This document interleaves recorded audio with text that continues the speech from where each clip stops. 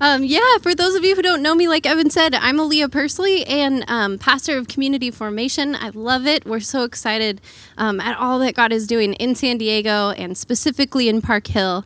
My husband, Matt, and I, who was talking about Royal Family Kids Camp, we got to be a part of the team that helped plant Park Hill back in 2017. And you guys, we see God working in this city every week, and we're so humbled to see it. So today we're going to pause for a minute and we're going to look at our vision for community, what Park Hill feels called to in light of who Jesus is. And I'm so excited because I think this moment is a trying time for so many of us. It's a tough year. More than ever, relationships are strained. We have economic uncertainty, we have politics, and we have just honestly the collective stress of 2020. So as we step into Advent and then into 2021 as a family, we need Jesus's vision for deep relationship. This is what we're going after today, and I'm super humbled to take us there. So would you pray with me? Father, we commit this time to you. We ask you to move. Would you speak to us through your word with your Holy Spirit? Lord, we trust that you are doing beautiful things in a difficult year. We know that that is who you are. So would you have your way today in this time? Amen. So let's get into it. If you have a phone or if you have a Bible, would you open up to the Gospel of Mark, chapter 3? That's where we're going to start today. Yeah. Cool. So Mark chapter 3, we're going to start in verse 16. So he appointed the 12, Simon, to whom he gave the name Peter, James the son of Zebedee, and John the brother of James, to whom he gave the name Sons of Thunder. That sounds fun. Andrew and Philip, and Bartholomew, and Matthew, and Thomas, and James the son of Alphaeus, and Thaddeus, and Simon the Zealot, and Judas Iscariot, who betrayed him. Okay, at first, I know that this doesn't seem like the most inspiring text. It's maybe one step above reading the dictionary. But let's take a couple minutes and let's ask some questions about this list of names. So, an obvious first question is, who are these guys? And Scripture doesn't actually tell us a ton about the lives of each of these men, but what we do know is pretty profound when considering this close-knit group that Jesus called to himself. So there's vast diversity represented, both in background and occupation. These guys were really different from each other. So let's go through them. Peter, James, John, and Andrew were all fishermen. For their location near the Sea of Galilee, this was a super common trade for the day, so pretty normal dudes. Except for some reason, Jesus called them the Sons of Thunder, which sounds pretty hardcore. But then we find out that actually James and John's mom was the one behind the scenes trying to get them political power. So not as hardcore, also doesn't make you super popular in groups of friends when your mom is trying to get you power. It's weird. So, then we move on to Matthew, who's a tax collector. And tax collectors generally are not a popular person with anyone. But in this time, the fact that he was a Jewish man and was a tax collector, it meant that he was content enough with Roman rule to actually represent the government in an official capacity. As a Jew himself, this would have been a point of great contention for fellow Jews. So that takes us to Simon the Zealot. Couldn't be more opposite. He was a part of a movement that advocated throwing off Roman rule over Palestine by any means necessary. This is extreme. He was a member of a group that sought the expulsion of the Romans, and he was fighting for the reigning of Jewish independence. It's assumed by most scholars that he left this movement when he started following Jesus, but nonetheless, prior to following Jesus, this is where he was coming from. And then we have Judas, who's a pretty famous bad guy. So imagine having these 12 disciples over for Thanksgiving dinner next week. What would that conversation feel like around the dinner table? And you think your family gets awkward. Now imagine that you're Jesus and you're appointing people to live day in and day out with you. This was this was not just a crew that he got to see here and there. He was doing meals with them. He was traveling with them. He was doing ministry with them. This was like life. They did life together. And he chooses people who could quite literally be at risk of entering war with each other. So just looking at Matthew and Simon alone, we see that Jesus brought two men together who could not have disagreed more politically. And at least when they first began following Jesus, this was true. So nothing but the call of Messiah could bring these guys together. Virtually all Christian voices throughout history point out that these 12 disciples actually represented the church in miniature. The church is supposed to reflect this diversity. But there's more. We know that beyond this group of 12 learners, the people that followed Jesus, there were actually other men and women. So in Luke chapter 8, it tells us that Mary Magdalene and Susanna and Joanna and many others, they were actually supporting Jesus' ministry out of their own means. They were financially supporting Jesus and learning from him and going from town to town. And this was after they had been delivered by evil spirits. This is transformation in the community of Jesus.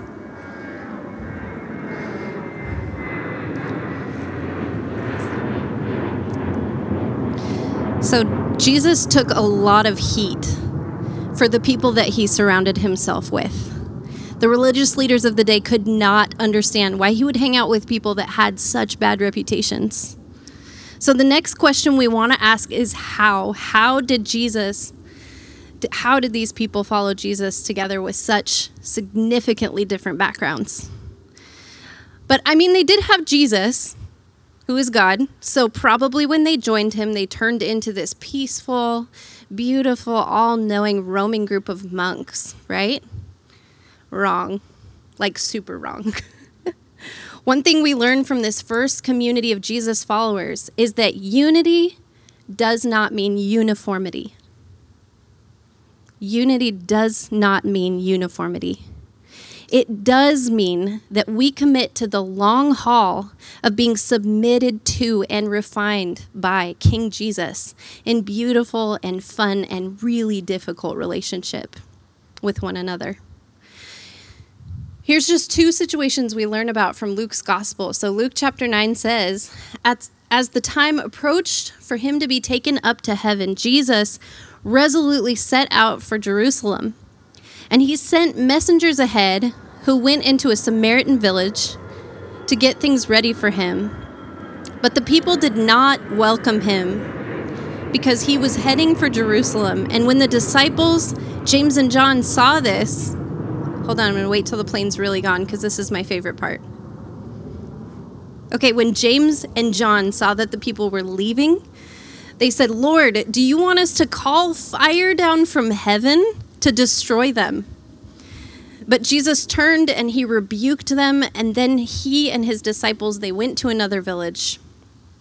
Okay, context. In this same chapter, Jesus fed the 5,000. He heals a demon-possessed boy. He's doing beautiful things. He's teaching and he's feeding and he's healing. And the disciples see this power and they start to grasp the truth that he is Messiah. But instead of seeing the way that Jesus uses his power, they think that the best way to use that power is to blast people that disagree with Jesus with fire from the sky. I almost love that all the text says right after that is Jesus turned and rebuked them, and then they went to another town. It's easy. I think it's really easy to read that and see how wrong they were and to see that they were missing the point. But I guess this week, and honestly for quite a few weeks, what I've been processing is what ways am I calling down fire on other people who disagree with me? What would Jesus be rebuking me for in this moment? So I'm gonna ask it for all of us. What would Jesus be rebuking us for in this moment? Is it the spirit behind the social media post? Is it having to be right politically? Maybe, honestly, maybe it's just sitting with someone in conversation and we're not listening to what they're saying if they disagree with us. We're not. We are just coming up with the perfect argument while they're talking to tell them why they are wrong and we are right. And maybe, we're just uninterested. Maybe we don't care to hear what somebody else has to say or what has brought them to the place to convict them. So it might be a beautiful reason that enriches my life and inspires Christ-like compassion in me. This is how I call fire down on other people. One more example.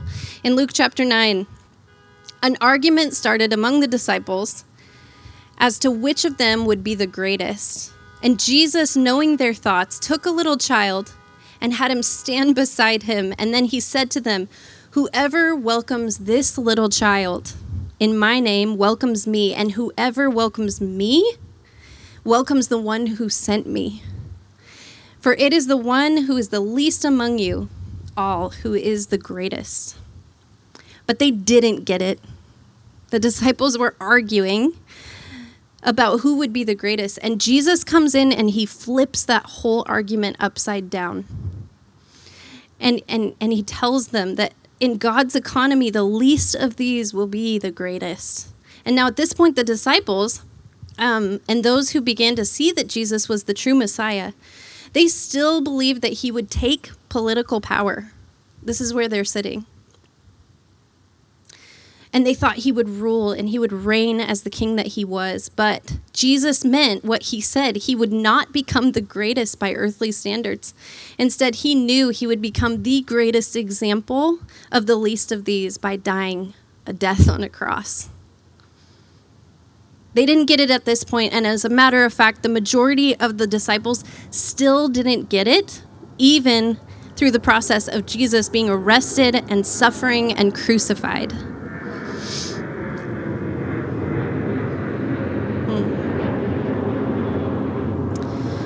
Peter, he freaked out as Jesus was being arrested, and he chopped off a Roman soldier's ear. Jesus had to put it back on. It was a whole situation. Not great. But Peter didn't understand that Jesus was the Prince of Peace who would confound the world with a totally opposite kind of power. Not the kind of power that uses brute force or earthly politics. But it was the kind of power that was forgiving and a suffering love. It wasn't until Jesus rose again. And then even when Jesus rose again, they didn't believe it until they saw him. And even Thomas didn't believe it until he was able to actually put his hands in the holes of Jesus. And when Jesus rose again, they again thought, okay, he's risen. Now is the time when he's going to assume the throne and bring righteousness and justice to this broken world. This desire that the disciples had is still the desire that we are longing for today. We cry out, we see the mess, and we ask Jesus to make everything right. The hardest part is that Jesus' kingdom has begun to break into the world. But it doesn't look like the disciples thought it would, and we as the disciples of 2020, often it doesn't look like we think it should. We're sitting in the messy middle of the now and not yet. And we long for righteousness and justice, just as Jesus' first disciples did too. And this desire we have, it's not wrong. It is the heart of God. He desires it way more than any of us could possibly imagine. He desires it so much that he gave his son for it. Now we have the opportunity to be the bride of Christ, to be the church who is called to bear the image of God and be cultivators of righteousness and justice to a broken world until that last day. It's not clean and it's not easy, but we are called, just like the original disciples, to do it together with Jesus as the King of our lives. Instead of an ultimate power that forces all of us to conform, we have a God that transforms us. And he partners with us to bring order to a disordered world.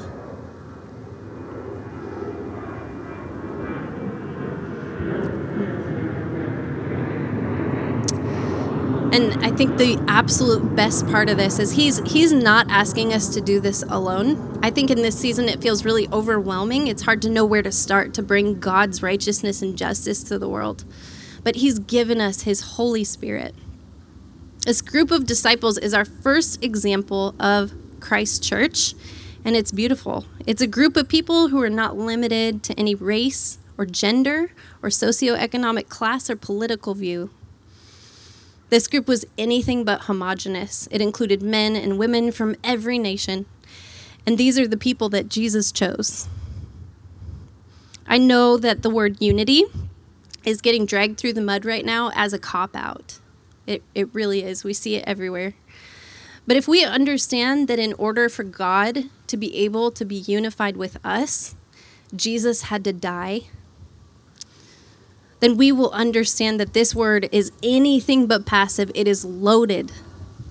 This word is a long-suffering, impossible without Jesus word. Unity has been given to us as a gift, and it's something that we must cherish and strive for in the power of the Holy Spirit alone. Galatians chapter 2 actually tells us that Paul confronted Peter to his face for falling back into segregating himself from redeemed Gentiles. Peter forgot that in Jesus we're all called to be one. Peter put the opinion of man to keep up appearances over the call of Jesus to be united. But Paul didn't throw Peter out. He opposed him to his face. This is true love. This is relationships in the family of God. We don't, as followers of Jesus, we don't get the luxury of cancel culture. We are called to bear with one another. So this is good. I mean, you guys, even the apostles had trouble with the us versus them mentality. Even the apostles had trouble believing that God was redeeming them. And that's just what we're going through. We have to understand that God is redeeming us. Now, as we sit in this moment of 2020, despite all we know about the transforming, powerful person of Jesus, in many ways we're collectively in a tough season. It seems like most of my conversations throughout the week, they begin with somebody saying, hey, I know this is like a really tough season for everyone, but I'm just really going through it. And honestly, a lot of my conversations start that way too. And I don't know, it's ... fill in the blank of why for each different person. And I don't think that the fact that everyone's going through it cheapens that.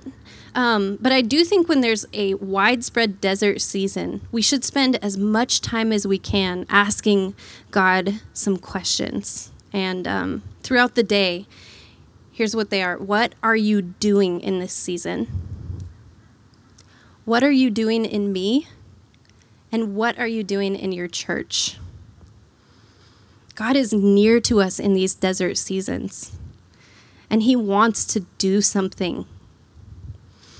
So I'm going to close with just 3 thoughts, just pastoral wisdom from myself and the elders. And for our church, we just want to cling to these things to sustain relationship in a difficult time. So the first one is know whose you are. And it's not know who you are. First, you need to know whose you are in order to know who you are. Because the life and death and resurrection of Jesus, your identity is loved daughter. Your identity is loved son. And when you choose to follow Jesus, this is a fact.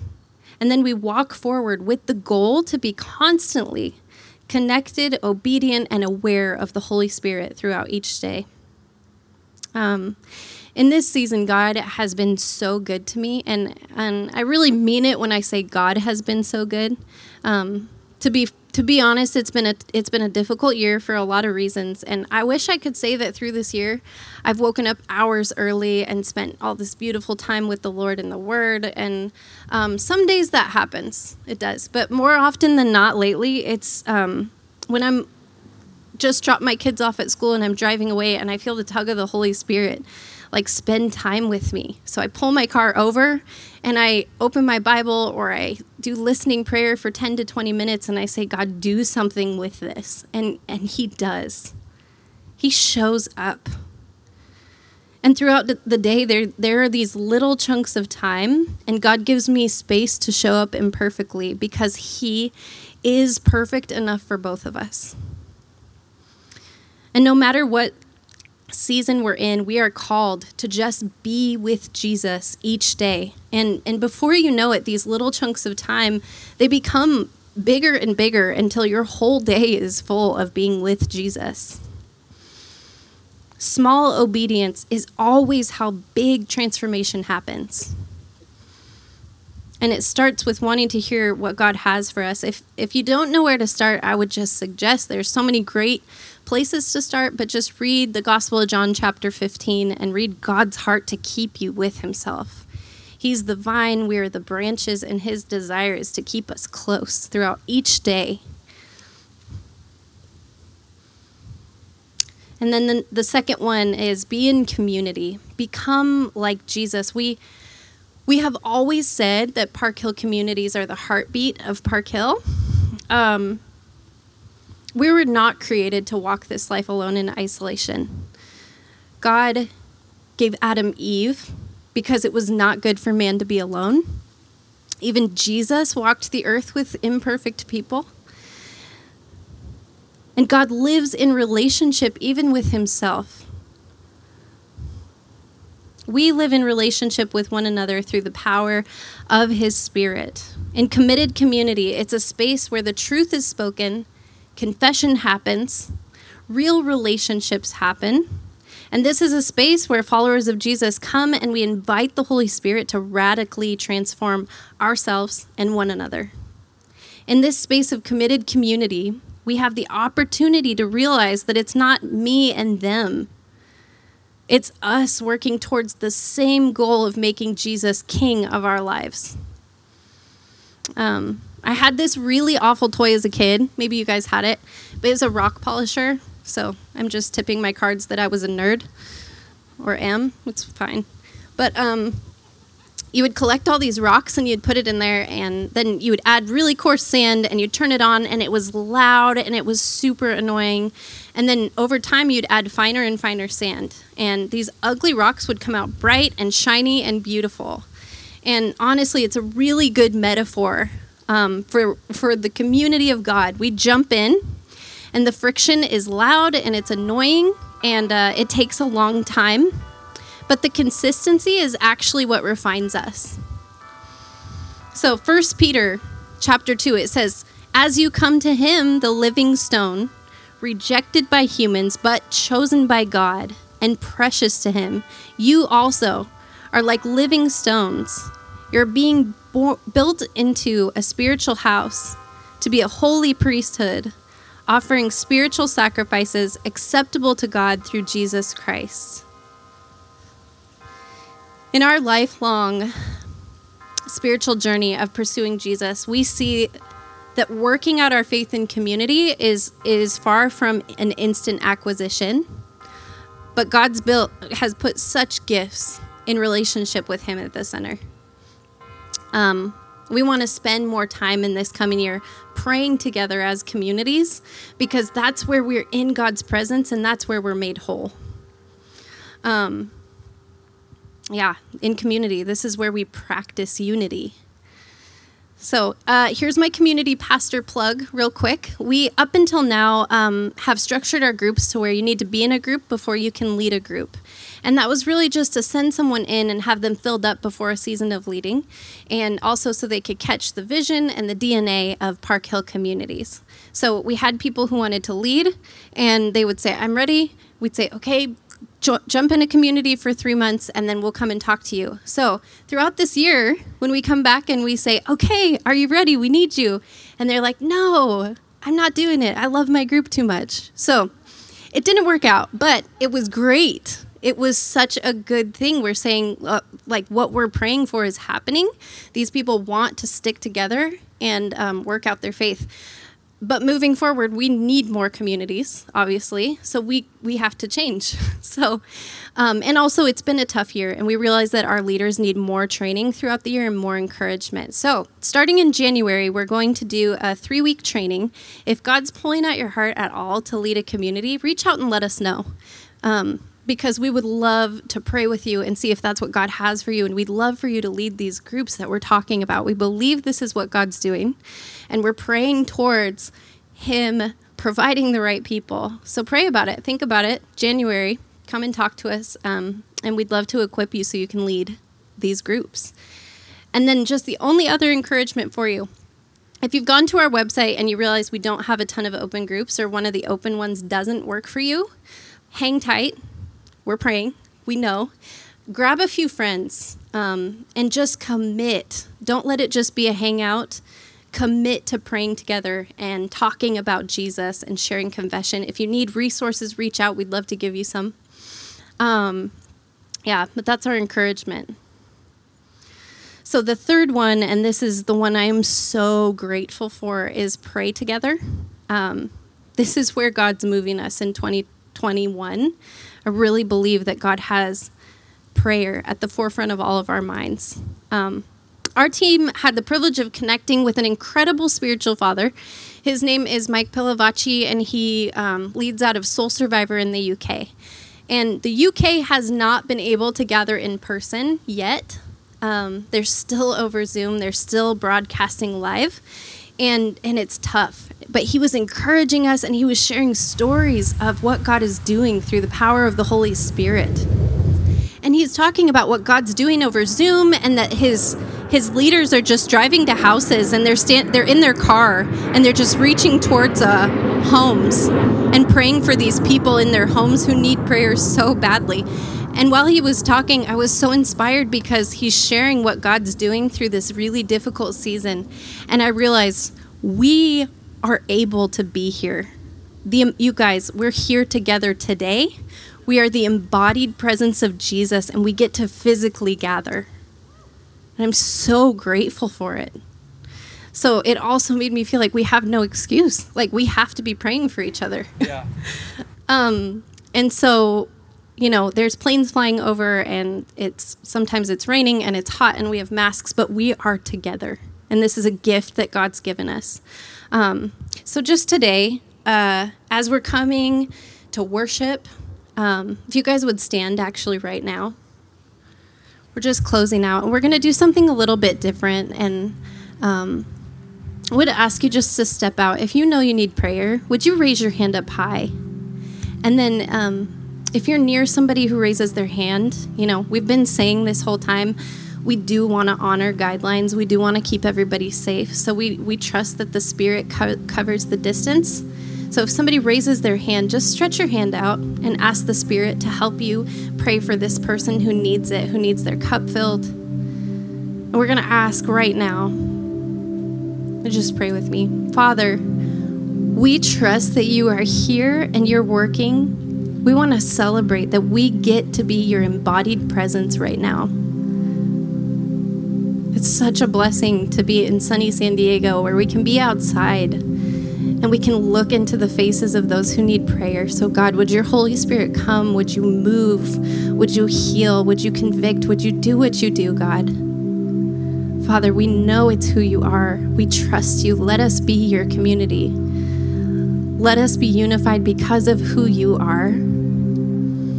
We trust you, Lord. We're thankful for you. Amen.